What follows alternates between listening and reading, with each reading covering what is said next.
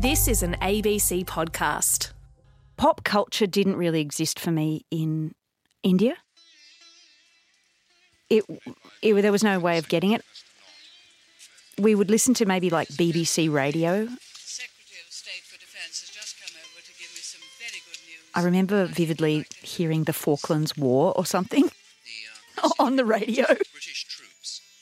It's the only thing I remember is, there's a war, we're listening to it on the radio.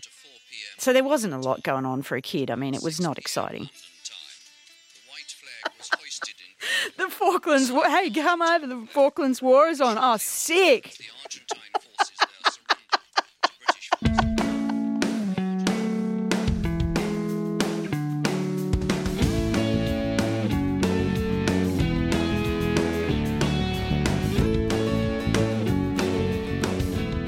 I'm Elizabeth Coolass. Welcome to Days Like These.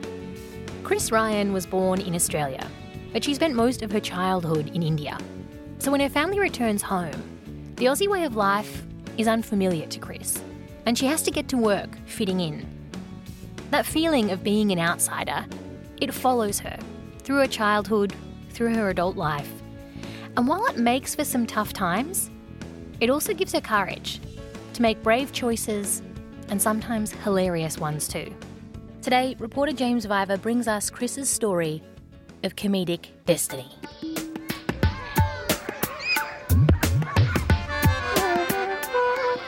When I think about my childhood in India, I guess I think about hot, sunny days, riding my bicycle in the driveway, playing with my mate across the road, eating the best food in the universe, just spicy curries and dal for lunch and dosas for breakfast. Chris grew up in Hyderabad. She moved there with her parents when she was 3 months old. The expat life was all she'd known. It was multicultural and colourful and required kids to make their own fun. We finally got a television, I think, in the last year that we were there, about like 83 or something. And it was a black and white television.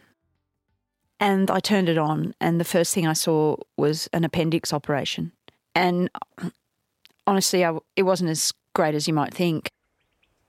When Chris isn't watching appendix operations on the telly, she goes to an international school and plays with her best friend who lives across the road. The Ryan's house is always filled with people. So there was a lot of people that worked at my parents' house. I had a wonderful woman named Fatima who looked after me in the day and sometimes at night if Mum and Dad were out. A gardener, we had a tailor, not our personal tailor, but we would go to this guy who would make stuff for us. We had a cook, a driver. Oh, yeah, we had a night watchman, Saeed. He was great. I do have a vivid memory of Mum and Dad going out one night and me waking up in the middle of the night in an empty house, and I thought, I'm just going to go and sit with Saeed. So I went outside, sat on the step, waited for Mum and Dad to get home. A lot of my childhood was on my own. I guess Dad was always at work or overseas travelling. So it was really just Mum and I. But Mum would do lots of stuff as well. She was busy. So it was really me. There was a lot of alone time. And I always felt better when people were around. I definitely loved it when people were clapping or laughing or happy, that I was doing something or that they gave me feedback. I liked feedback a lot. I needed it a lot. Then, when Chris is 9 years old, her parents announced they're moving back to Australia. I remember taking the cat up to the treehouse. I had the best treehouse. And I sang it a song. I literally sang to the cat and I was crying. I held it down, just holding it, crying, singing this song to it. Cat didn't care. But for me, I wanted the cat to know, that I loved it. We were packing things up and putting them in boxes. This is inexplicable. A shower curtain ring. I wanted to take it with me to Australia. But I was obviously trying to deal with it all and prepare and just tie up all the loose ends. The shower curtain ring and the cat. I don't know what was going on.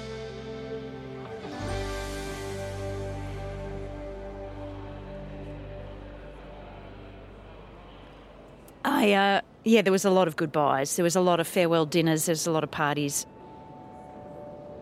And then at the airport, far out,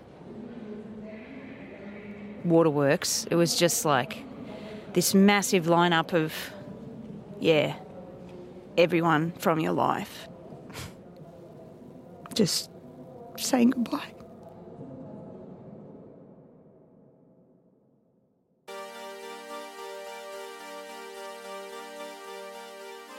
Chris leaves her friends and the only lifestyle she's ever known. She leaves behind the heat, the temples and the markets in Hyderabad, sitting on the front porch with Saeed. She swaps it all for early 1980s Canberra. And this culture was totally new to her. She was an outsider again, this time in the place she was born. I think it was great meeting new kids and stuff, but I definitely didn't have any mates. No one really understood why I had such a weird accent. I sounded like a blend of about 17 different nationalities. South African, American, German, Indian. I did feel quite alone when we moved back to Australia. I felt different and I didn't understand why. I don't reckon I really could have articulated that I felt like an outsider when I was young. I just probably got sad a bit.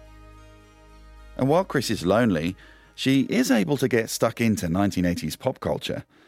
And there's a lot more than appendix operations on offer. My brother and I we'd lose our minds.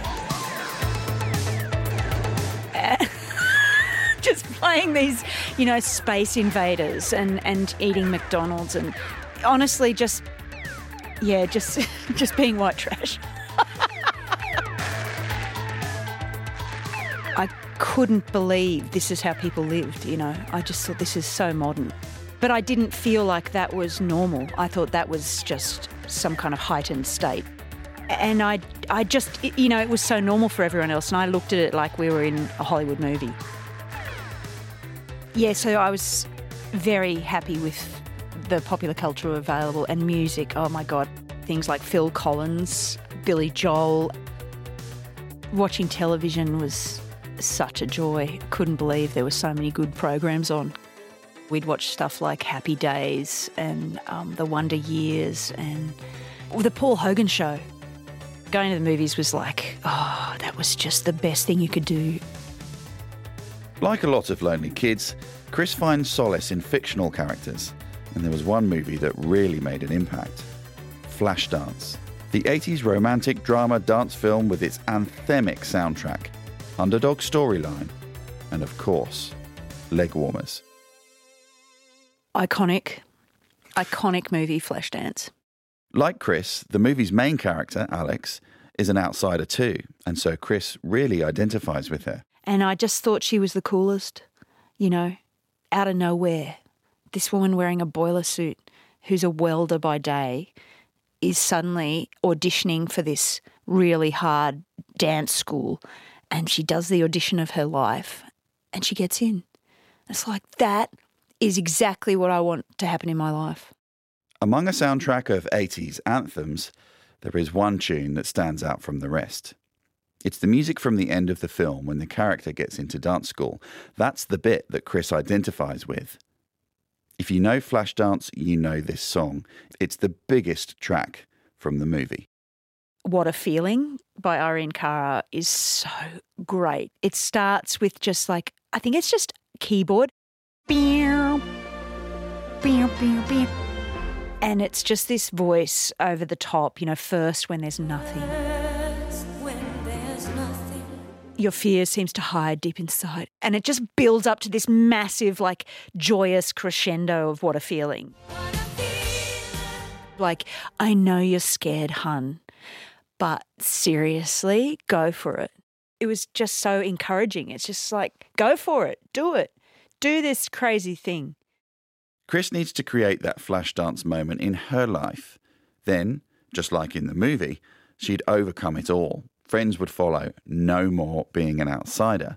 I learnt that dance and I would practice it I would just dance in the corridor at my parents' house because there was nowhere else to dance. I didn't want to dance in front of them in the lounge room, of course. I thought, well, we've made this move to Hollywood, Canberra.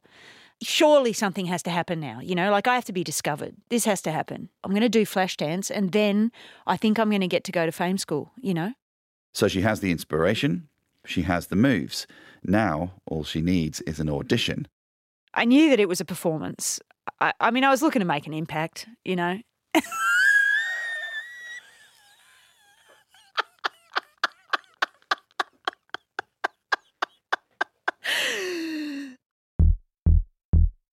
And so I went and saw Mrs. Leader. Well, she was my Year 5 teacher and she was the one adult I knew in Canberra, apart from my parents, really, at that stage.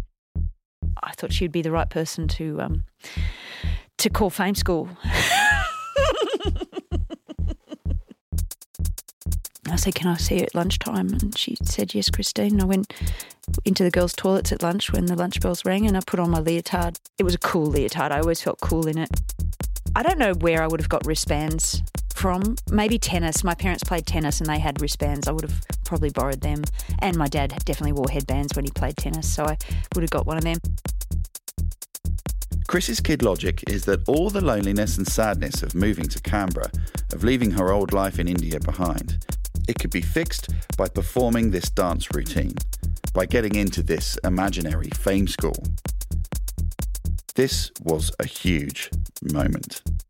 I was nervous because I'd been practicing so much, it meant a lot to me.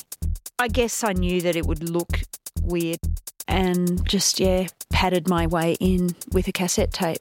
And I just put on the tape and I started dancing. So I reckon I started on the floor, then reach up with one arm into the air to just do this nice long line type vibe,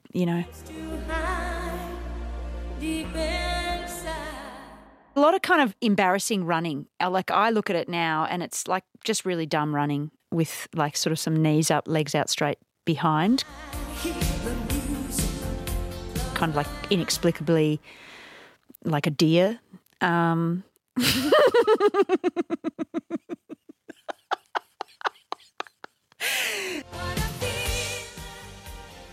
definitely big dive roll at the end for the big finale finish because you want to end with a bang, and I definitely would have presented like a gymnast. Looking for that feedback.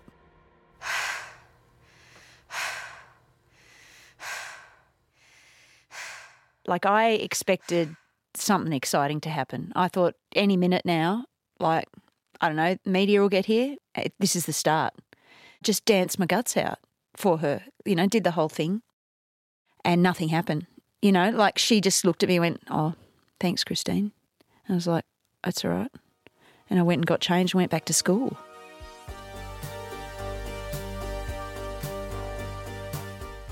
Chris keeps her Flashdance performance secret. She's pumped that she did it, but nobody has to know about it. Felt quite special, I reckon. I probably felt well, I've just done something no one else has done, and you guys don't even know.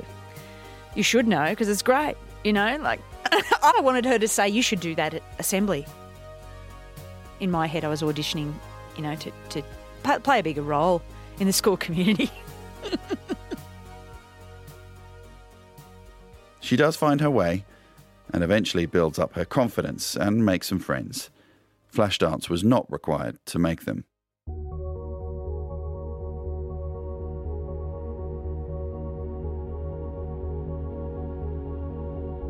Life goes on. Chris leaves school and goes to uni. She works as a journo and runs her own comms business. She stays in Canberra and meets her husband. They have a couple of kids. But Chris really struggles in those early days of motherhood. With my first child, I had a great pregnancy, the best time. I was so happy to be pregnant.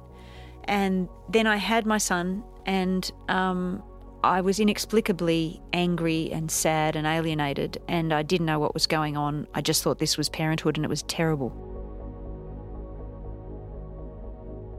So I had a big period of postnatal depression. And I couldn't talk to anyone about it. I was terrified that I was doing it wrong and I just didn't want anyone to tell me. But I don't think anyone knew how to talk to me because I was scary. I was intimidating. It was like I sent out this vibe of, do not talk to me. I'm having a hard time. You don't understand. And I did have one friend who tried to say that she thought I had postnatal depression, but she hadn't had kids, and I used that as a weapon against her, and I just said, you don't know what you're talking about. You don't even have kids. And we never really we lost that friendship over that. So it wasn't until 3 years after I had my son, and I'd already had my daughter. My daughter was about 9 months old when finally my mother-in-law, she just asked me, are you okay? And I said, no, I'm really not.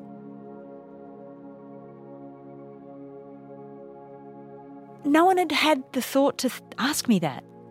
And I didn't have the words to articulate how I was feeling. That was a critical turning point for me. And it took some time to come out of it. I had medication, I had counselling, and there was still some rough years to come. It took a while. But when I did start to come out of it, I was ready to start a new chapter of my life.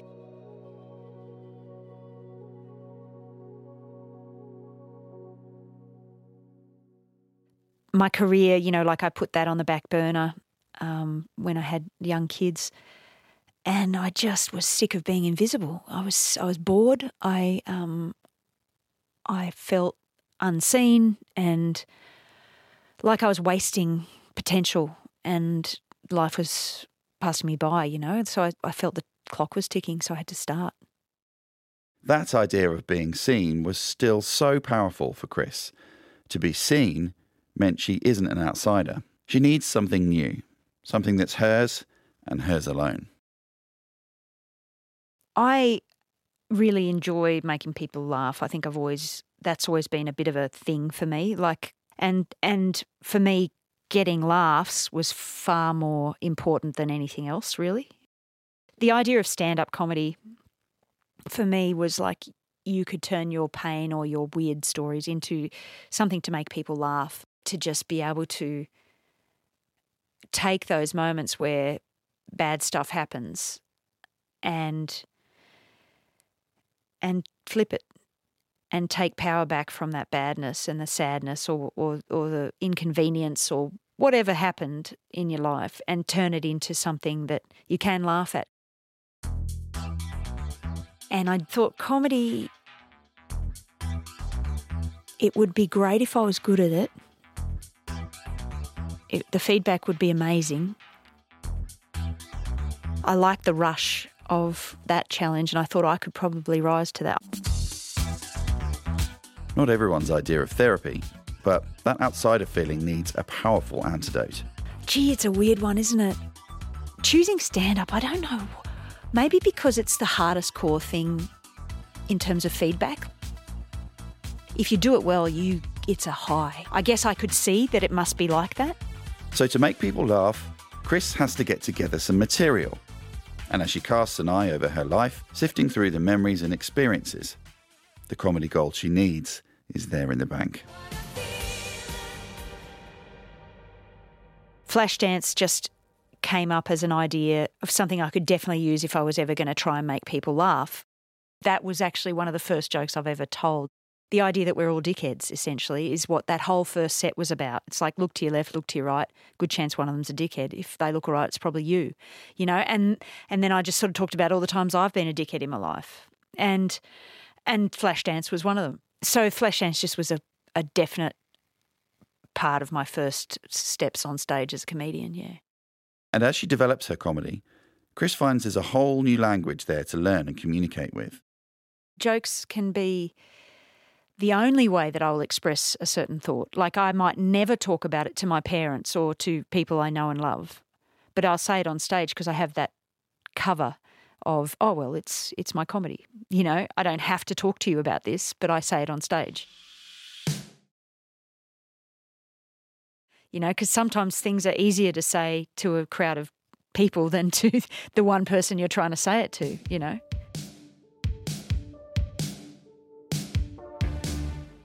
Chris's comedy career has gone from strength to strength. She's quit her day job. She's been picked up by an agency and played the biggest festivals in the country. She won Best Newcomer at the Sydney Comedy Festival and has performed alongside comics from all over the world. But most of all, people see her. Yes, they go and see her on stage, but they see her. She's not an outsider anymore. I think now that comedy is a thing for me, it's my job and everything. It's everything I hoped for. I feel like it's the best job in the world, you know? Flashdance was there in Chris's first gig, and it came and went as a bit in her sets. Then, in 2021, she decides to really cash in on Flashdance, writing a whole show based on that lunchtime with Mrs. Leader. So lunch bell rings, I go into the girls' toilets. I put on a leotard, a headband, some wristbands and some leg warmers. And I walk in and Mrs. Leader's eating a salad sandwich. I used that story in my 2021 festival show, Big Hair, Big Dreams. I get my cassette tape. I kind of like myself having done that. It makes me feel soft towards myself, which doesn't happen very often. And I do flash dance. I do the whole thing. I learnt the choreo. I was doing the air punches. You know, I was doing the pointing and the turning and the pointing and the turning. And I did the big dive roll. I end up panting. And it's vulnerable and weird and different. And I think people hear that and then it's endearing. Nothing happened. Nothing happened. My parents didn't even know I did that. I told my children and they were visibly pained. They're like, why did you do that? And I'm like, I just had to. It's part of my dream. I played it in my festival show and people by the end were just clapping along to it. You know?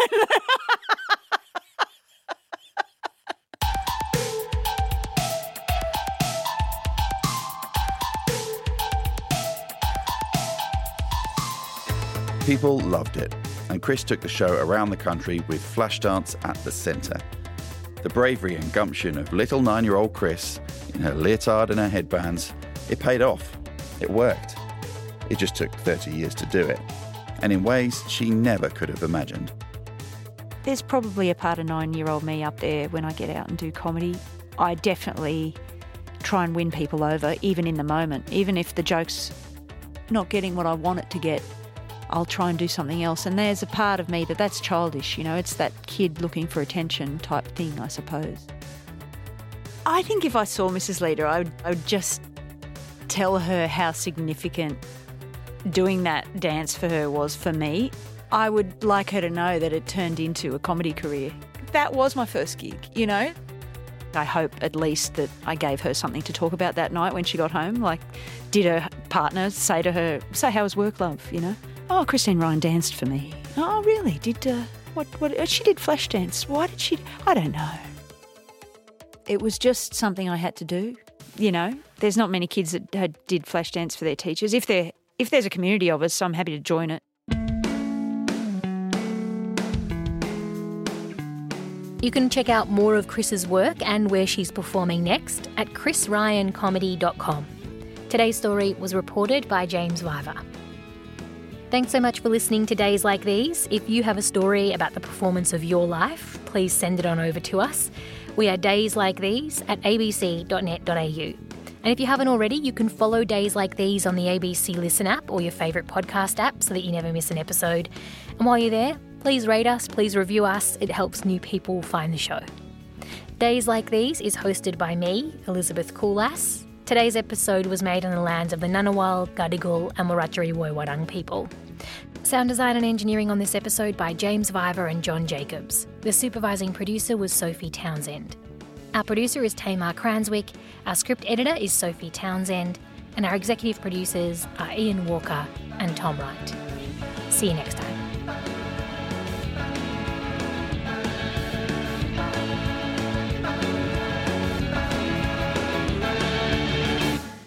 I'm journalist Matthew Condon. I lived through an era where crime and corruption permeated the lives of so many Queenslanders. Senior police allowing extensive criminal activity to flourish undetected. Police received sexual favours. But there's another story, the sex workers who were caught in the middle. Found dead after blowing the whistle on senior officers. She did do the right thing and she suffered for it. Dig, Sirens Are Coming, a 6-part podcast series from the ABC. Right now on the ABC Listen app.